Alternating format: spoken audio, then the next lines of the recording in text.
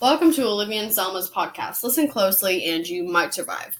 As you know, the government and the Center for Disease Control have told us multiple times to live with the zombies, to continue our normal, not really, lives, to go to work, send our kids to school, and do everything that we did before the zombies came.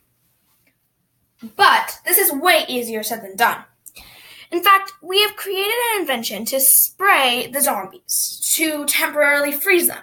But we have realized that not everyone has access to this invention, considering its cost.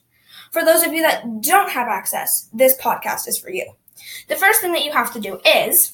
obviously, be alert at all times. What we mean by this is constantly be aware of your surroundings and do so in creative ways. For example, zombies have a very distinct scent, also known as death. So, if you're coming home from the gym and you think it's you smelling like a sewer rat again, then think one more time, zombies smell like that, they're in the area. Speaking of zombies in the area, the biggest population of zombies is currently in Manhattan and Chicago. The zombie outbreak is spreading fast to states like California, Arizona, and Texas. Thanks for joining us today. Tune into our podcast tomorrow for more info and tips. Thank you.